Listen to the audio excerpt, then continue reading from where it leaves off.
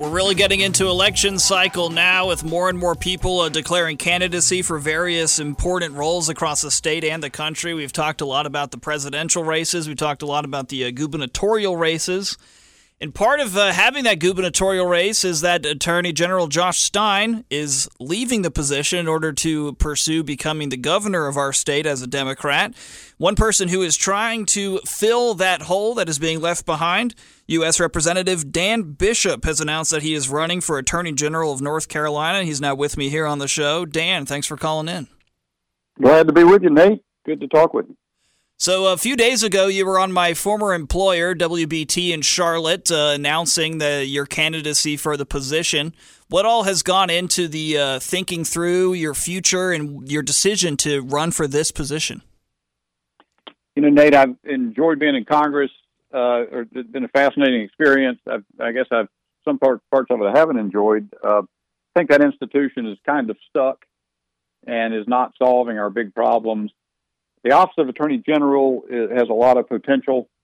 I think we've had a long period of time when Josh Stein and, frankly, Governor Cooper before him have used that office to sort of exercise their personal political predilections. They've sort of picked and chosen laws they decided to defend on a whim. I think there's a duty in the Attorney General's office that needs to be fulfilled to stand up for the law, to defend the law as passed by the people's representatives.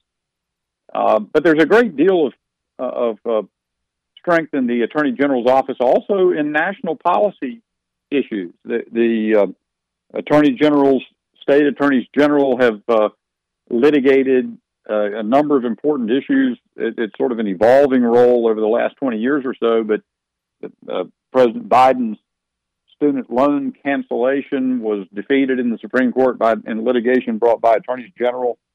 The United States District Court in the state of Louisiana recently issued an injunction against the federal agency's action to censor social media content.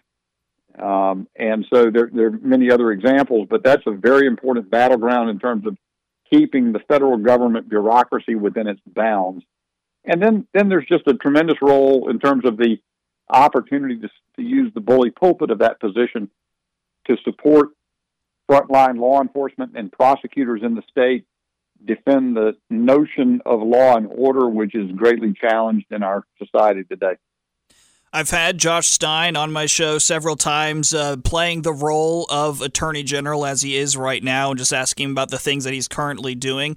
And he has told me multiple times he's made efforts to support police. Would that look different for you? What would you do different to support law enforcement in that role?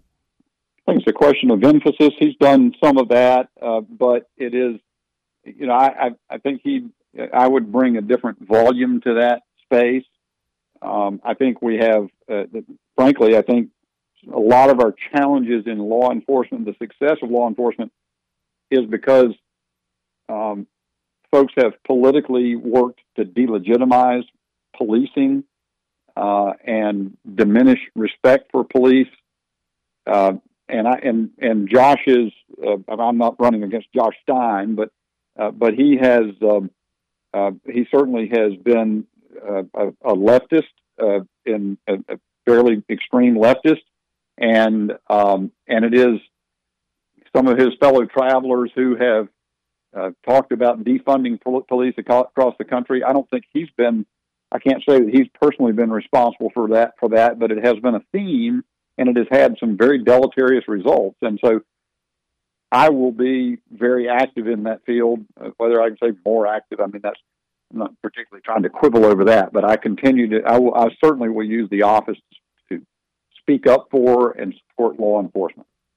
And the office, it is very interesting, as you are now a U.S. representative. This office of Attorney General is a very different situation. What was part of your process in thinking that you'd like to make this sort of a transition in your career?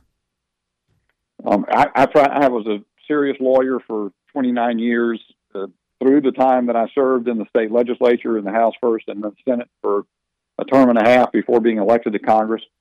I certainly am eager to return to those roots and use my legal profession to advance the interests of law and order and build a better state.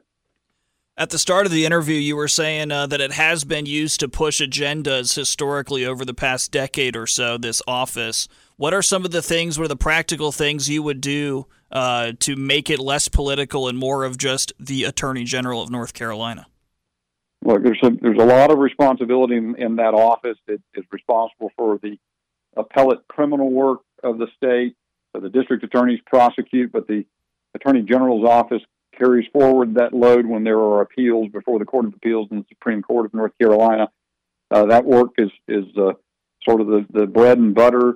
There's responsibility for the state crime lab. That's sort of been a perennial problem and hot potato. It requires careful management. And as I said, I think, frankly, a good working relationship with the North Carolina General Assembly will be helpful.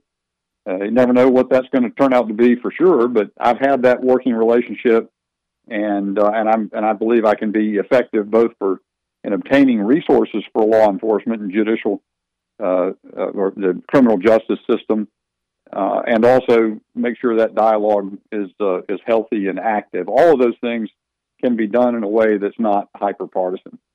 His name is Dan Bishop. He's right now a U.S. representative. He's now running for Attorney General of North Carolina. Dan, thanks for being on the show. Thank you, Nate. Good to be with you.